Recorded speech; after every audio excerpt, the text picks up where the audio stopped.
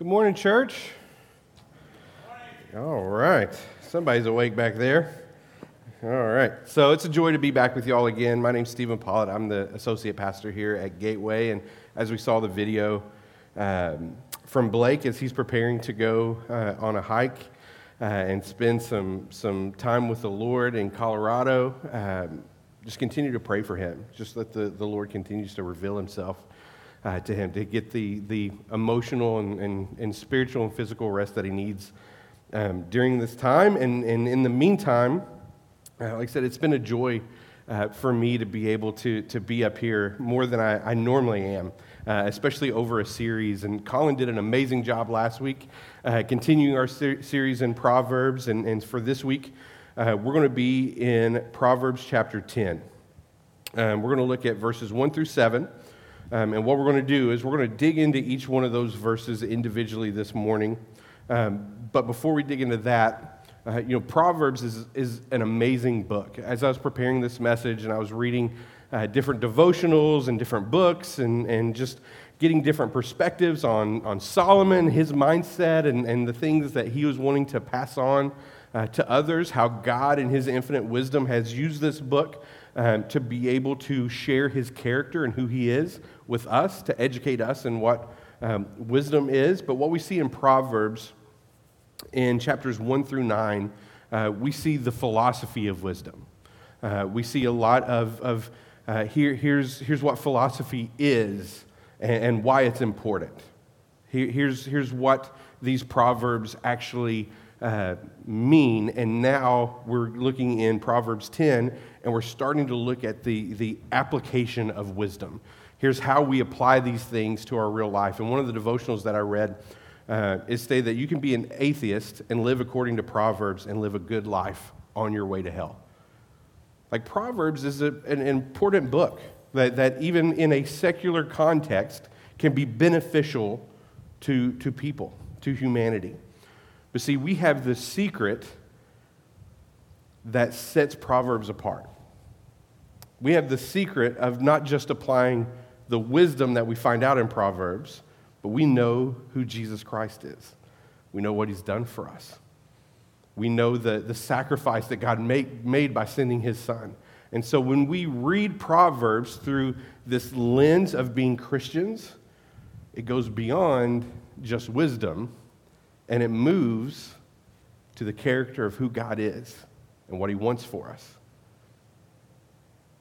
how he loves his children, and what he wants to pass on to them. So in order for us to receive what God and Solomon has for us, we have to have the right posture. And so we need to take on a posture of a child gathering wisdom from a father.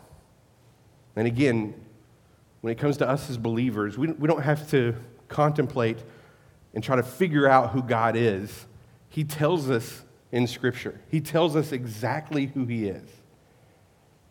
And he's our Father. So what I want to do here in a moment is I want us to spend this next few moments together. We're going to read the text all together. I want us to prepare ourselves to get in the right posture to be able to hear what God and what Solomon has for us this morning. But again, as I was writing this, I started thinking about it. It's like, how do I get in the posture of a child? What does it look like for me to get back into a situation? Especially, I'm a dad. I'm used to barking orders, not taking orders, right? And so we have to prepare ourselves and prepare our hearts to be able to gain the wisdom and apply the wisdom that God would have for us. But then I started having flashbacks. Anybody else raised by a pretty extreme disciplinarian in the house? Am I just the only one? So my grandfather who raised me, amazing man, pretty strict disciplinarian. Jasmine, did I see your hand go up? No, okay. Sorry, Charlotte. She's such a great kid. I started thinking about my grandfather. He was a very strict disciplinarian. And as I shared a few weeks ago, he raised 4 boys, and then they took me and adopted me and raised me as their 5th son. Like, I can't imagine raising 5 boys. Like, that seems like total chaos to me. And by the time they got to me, all the rest of their sons were gone out of the house. And it was just me. So I was raised pretty much like an only child. And my grandmother had seen the mistakes that my dad had made, that my parents had made, and they didn't want me to make the same mistakes. So my grandfather was a disciplinarian. But here's the thing. As a disciplinarian, I never got spanked, like not a single time. Like I never had to go cut my own switch or grab the leather belt or get the wooden spoon, all the stuff that a lot of people have had to experience. I had to experience my grandfather's tone. And I would much rather for him just to beat me to death than have to be lectured by my grandfather. And so I flashed back to a couple different moments as I was trying to prepare myself and get in the posture of a child to be able to receive the wisdom that God would have for me. Because again, as we grow up, we're not used to being lectured. And so I was thinking back to when I was learning to have to drive a manual transmission, a stick. And I had a tiny little car. It was a little Ford Aspire. And that's what I learned to drive a stick on. It was a tiny little thing. It looked like a go-kart. And we lived on a hill, and so I'd have to practice driving a stick on this hill, and it was the practice of letting out enough clutch at the same time adding enough pressure on the gas pedal so you don't just fly into the neighbor's yard behind you or take off and jump over the hill. My grandfather would sit beside of me, and he would just lecture me on the importance of finding that space between the clutch and the gas. And if I went too fast or if I did anything wrong, his key wasn't like, you did this wrong or do this again. He would always yell that I was being too rapid. And so we'd get out on the street, and I would go through a red light or something. And I was like, it wasn't that I was going too fast. I was going too rapid. And that was his statement over and over again. I remember in high school, I struggled in math. Like I loved to read. I loved English. I loved all of that, but I struggled in math. My sophomore year, I was in geometry. And I just gave up doing any of the work, and I just put all my focus into other things. Like I was so bad at this that the goal was like, I could either be bad at this or I just don't do it. And so in Stephen's teenage brain, I just didn't do any of my work. And so we went into winter break. My teacher calls the house and talks to my grandfather. Says, Stephen hasn't turned in any of his work. He's failing geometry. And he's going to get an F on his report card if he doesn't turn these projects in. I'm going to give him a chance to do it if he gets them in by tomorrow. So my grandfather loads me up in the car, and we drive to my school, and I get my geometry book, I get all the assignments, and we sit down, and we do all these assignments together, and I turn them in, and I pass geometry. But I remember the lecture that I got on the way to the school and on the way back. And the things that he would say to me is like, Stephen, you're going to mess up your entire life if you don't put forth the effort that you're called to put. He's like, if you don't pursue your education, you're not going to be able to have these doors open to you that I think God's going to want to open for you. And as a teenager, I didn't want to hear that. I was getting lectured. But he was absolutely right. I still know how to drive a manual transmission because of those moments of him yelling in my ear that I was going too rapid. I remember he was such a disciplinarian as a kid. My dad struggled with drugs and alcohol like since he was really young. And so I never had that struggle, and a part of that was because I was deathly afraid of what my grandfather would do to me if I did. And as a lot of teenagers have, I had a little bit of acne on my face as a kid, so I went to the dermatologist, and they gave me some medication for my acne. And I went on a flight, and the bottle that all this medication was stored in broke. And so I did what every logical teenager would do, is I put all the pills into a Ziploc bag, and I stuffed that Ziploc bag into a sock, and I stuffed it in my dresser drawer. And logical, right? And so my grandfather periodically would always search my room. Like it was kind of like growing up in a prison. They turned the mattress and all this stuff, then I'd have to put my room back together. And I went to school one day, and he searched my room, and he found in the sock a Ziploc bag filled with pills. I remember I came home. As soon as I walked in the door, he had a fistful of them, and he just threw them at me. And he points at me and he says, Stephen, I knew you were on drugs. And in my head, I was just thinking, like, what have I been doing that makes him think, like, I'm on drugs? And then I realized I was a teenager, and, like, we all just act like we're on drugs. And I told him, I was like, no, Papa, this is my antibiotics. The bottle broke, all this stuff. He didn't believe me. He called my uncle, who's a doctor, and said, like, here's all this stuff. He goes, yeah, it's his acne medication. My grandfather looks at me and goes, pick all that up. So I pick all this stuff up. And then I got a lecture of just the importance of not doing drugs. But he told me something very important during that lecture, and he said it to me multiple times as a kid, and it's something that I want to pass on to my children as well.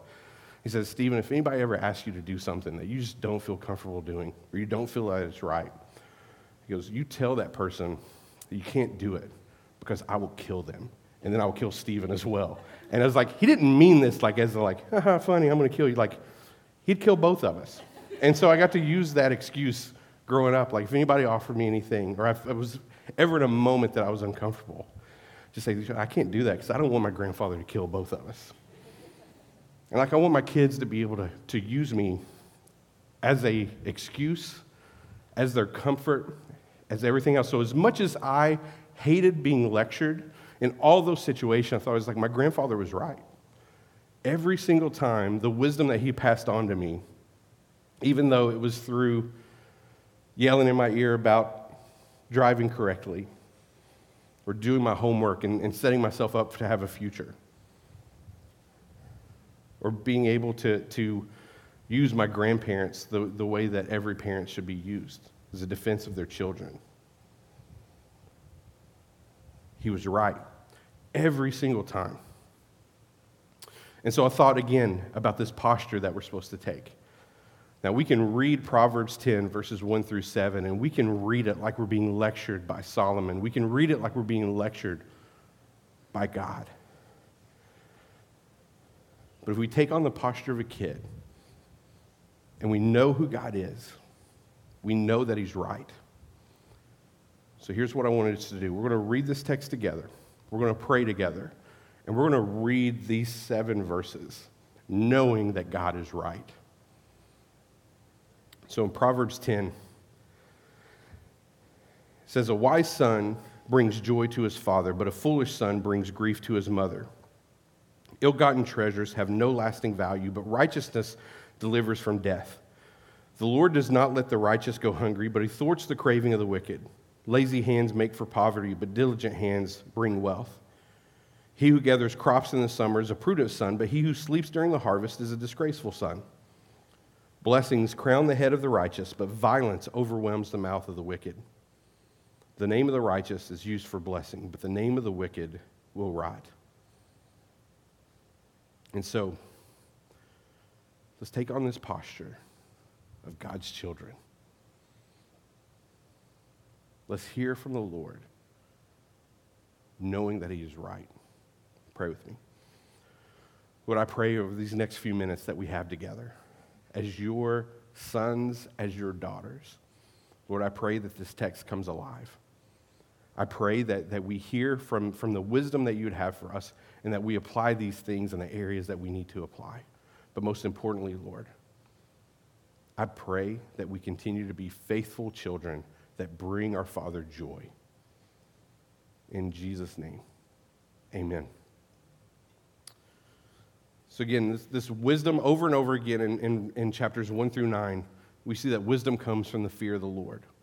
And now in chapter 10, we're learning the practices, the things that we have to apply to our life in order to have wisdom for ourselves, but also as we are in this posture of children, being taught something from a God that loves us more than anything.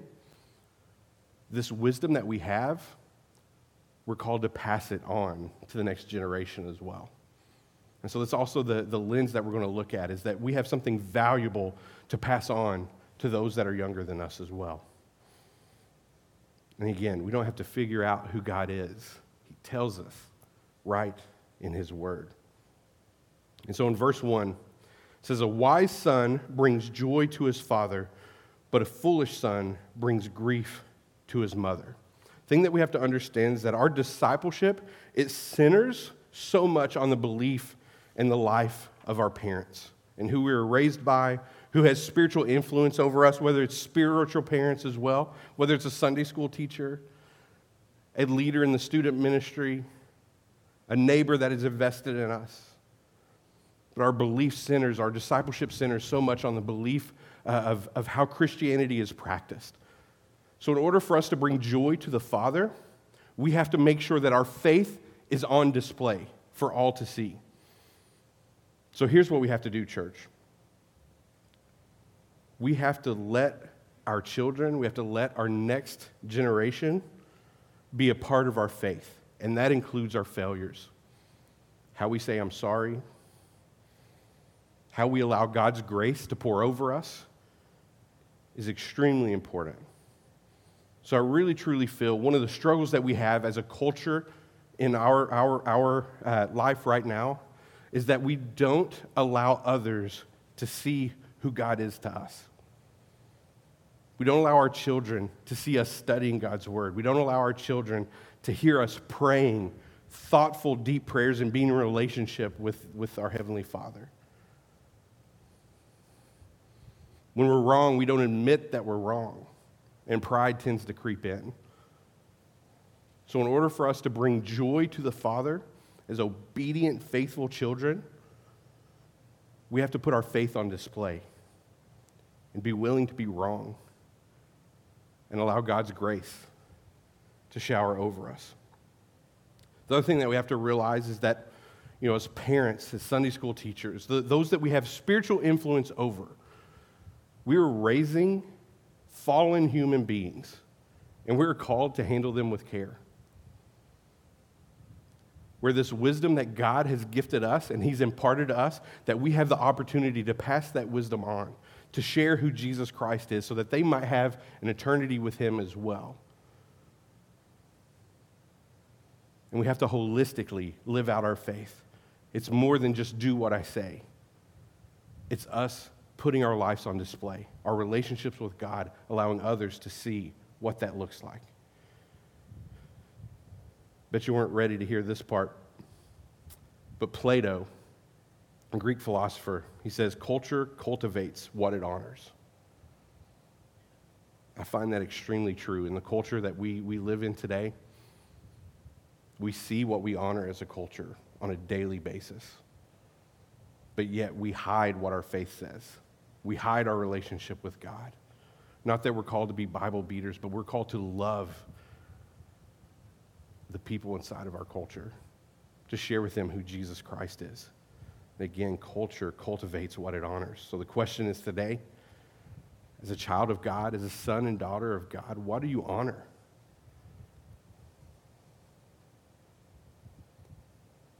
Do you honor your work? Do you honor relationships that you shouldn't be in? Do you honor our own significance and our own pride? Do we honor our own comfort? Or do we honor God? And so I think one of the most important things that we can do as we become children that bring joy to the Father, as we pass on this wisdom to the next generation, is that we have to share with them who Christ is, but also share who they are to Jesus Christ. Too many times we tend to praise kids for the talents that they have instead of praising them for their virtue. And it's something as a father, I want to make sure that I'm praising my children. I want to make sure that I'm praising the students that we have in our church, not because for the talents that they've been given, that are probably going to fade when they're our age, but for the virtue that they have and how God has created them. So I have a picture I want to share with y'all. So I'm not sure what I think about the lipstick yet. She's only 4. This is my daughter, Carly, and she had a dance recital a few weeks ago. And this was her dance recital picture. And one of the things that I got to do a few weeks ago is we had a daddy-daughter dance. And so we practiced for a couple months, and we learned all the choreography. And she is a extremely talented dancer for 4 years old. Like, she's incredible. Blows me away that at 4 years old, she can learn different moves and just memorize things, because I couldn't memorize anything. She was having to lead me the entire time. But most likely when my daughter is my age, she's not going to be dancing on a stage. She's going to be a mom. She's going to be a wife. My prayer is that she's a woman of God, leading others. Leading others to Him. So yeah, I praise her for being able to dance, but I praise her more because what I see in her is so much joy, and that whenever I come home, she comes and gives me a big hug, gives me a big kiss where my boys will just punch me in the stomach. But she seeks to make sure that I'm happy. She tries to make sure her brothers are happy, and she'll look in a room and she'll like pick up things and she'll try to take care of others. And that's an amazing virtue, and that's what I want to praise. I have another picture. So on the bookends here, this is Caden and that's Caleb. It's my two twin sons with two of their best friends, Graham and Grayson. And they play baseball together. And I'll tell you all a quick little story here. During the season, I coached their baseball team, and I had a coach call me and say, Stephen, I have a scheduling conflict. Can we switch teams who we're playing, and I'll play you, and this other team will play a different team, and that I really feel that like we're a more even team, so that'd be a better game. And like my pride took a little hit when he said that over the phone, and I wanted to demolish this team, right? And so we played baseball, and we played the team, and we beat them 21-1. These four boys on the screen right now represented like 9 home runs in this game. And they did everything right. They ran the bases right. They were hitting the way they were supposed to. Everything that we taught them to do, their talent was showing out. But at the end of the season, I pay my players. I give each player $1. And I share with them not what their talent holds, but what their virtue holds. And so Caden, he listens so well. And that's going to pay off so much. His wife one day is going to be amazed because he's going to listen unlike any other husband known to man. Grayson hits the ball harder than any other kid that I know, like absolutely knocks the cover off the ball. But the thing that I admire most about Grayson is that he doesn't give up. He gets frustrated if he does something wrong and he beats himself up, but he never, ever gives up and he keeps playing.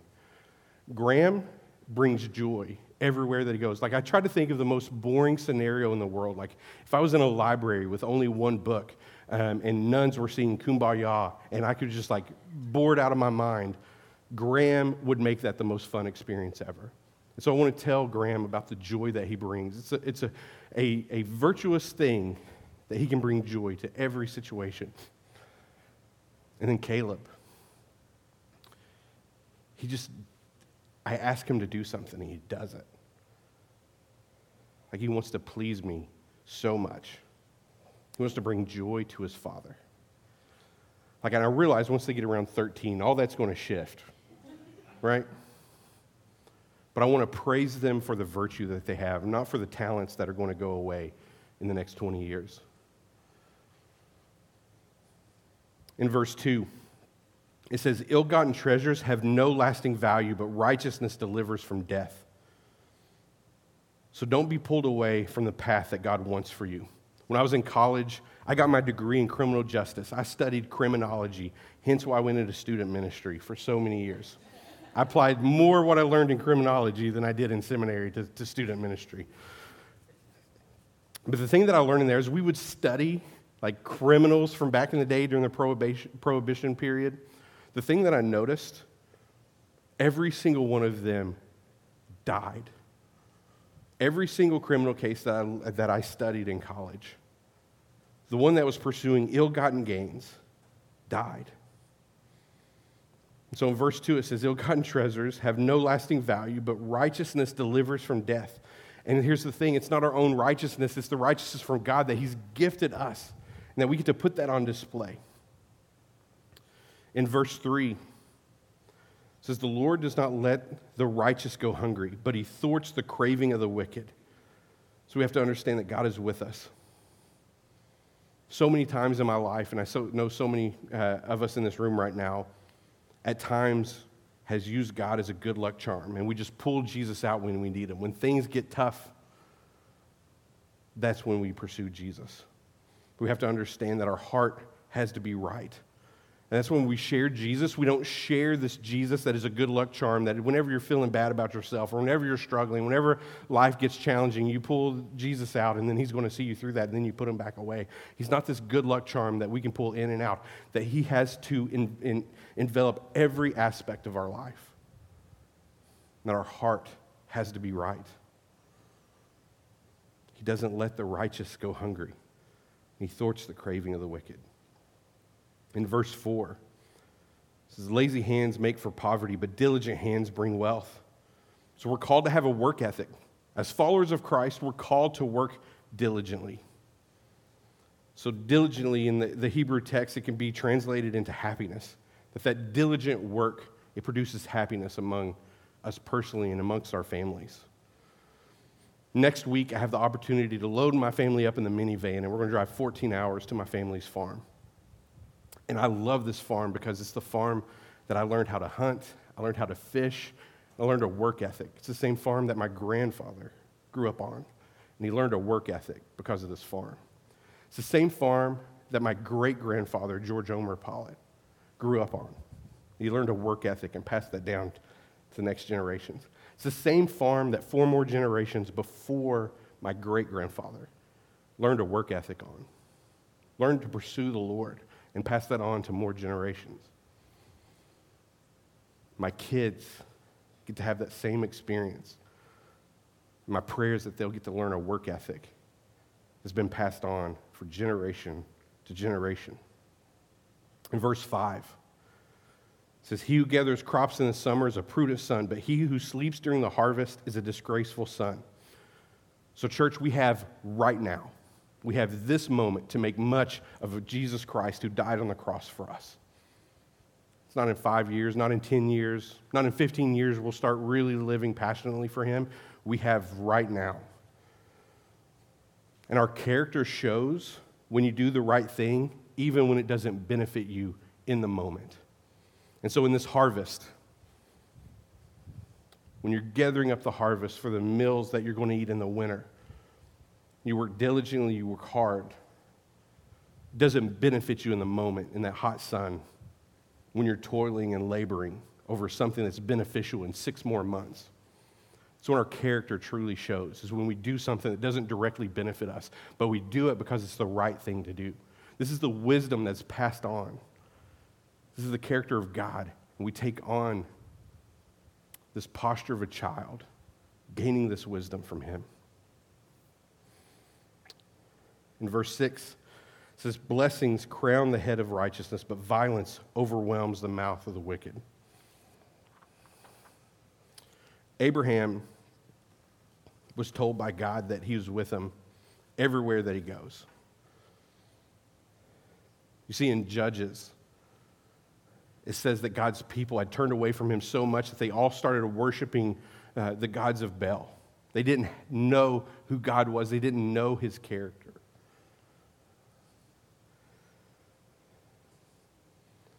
So we have to act like we know him, because if we don't, our true nature comes out.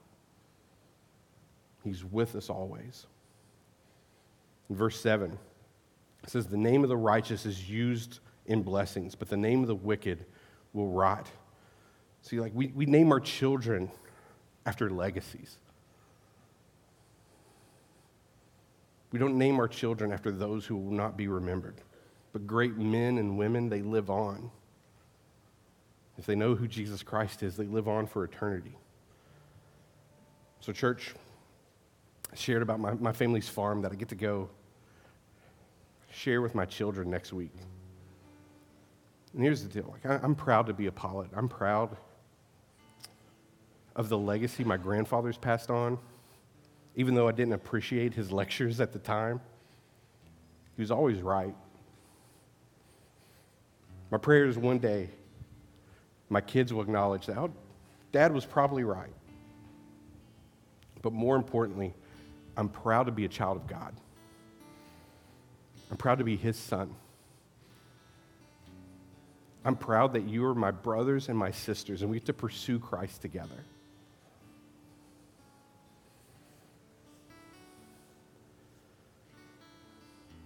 So we're called to succeed in what truly matters and bring joy to the Father.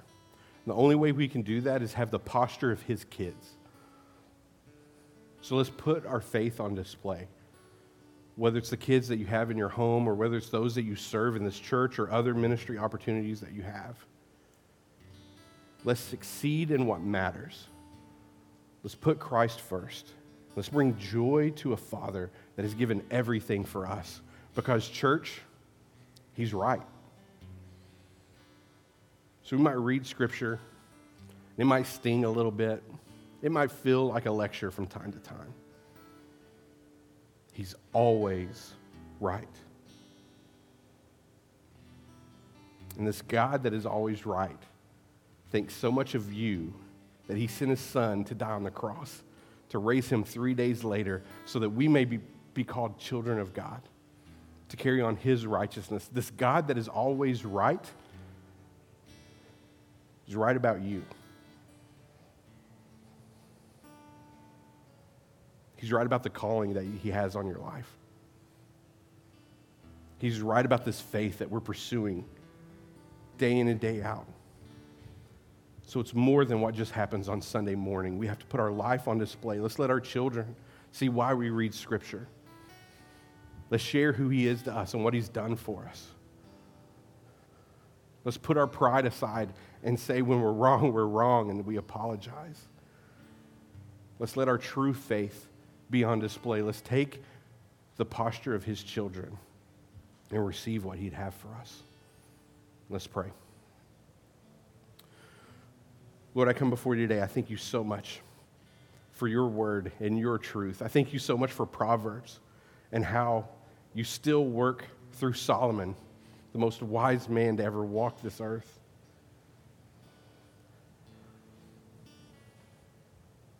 Lord, thank you for imparting your wisdom to us.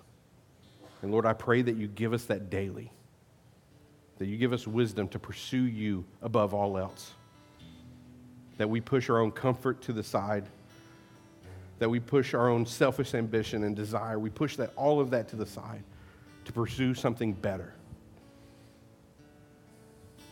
So Lord, continue to reveal yourself to us. Continue to show us that you're better than anything else that we can pursue. In Jesus' name, amen.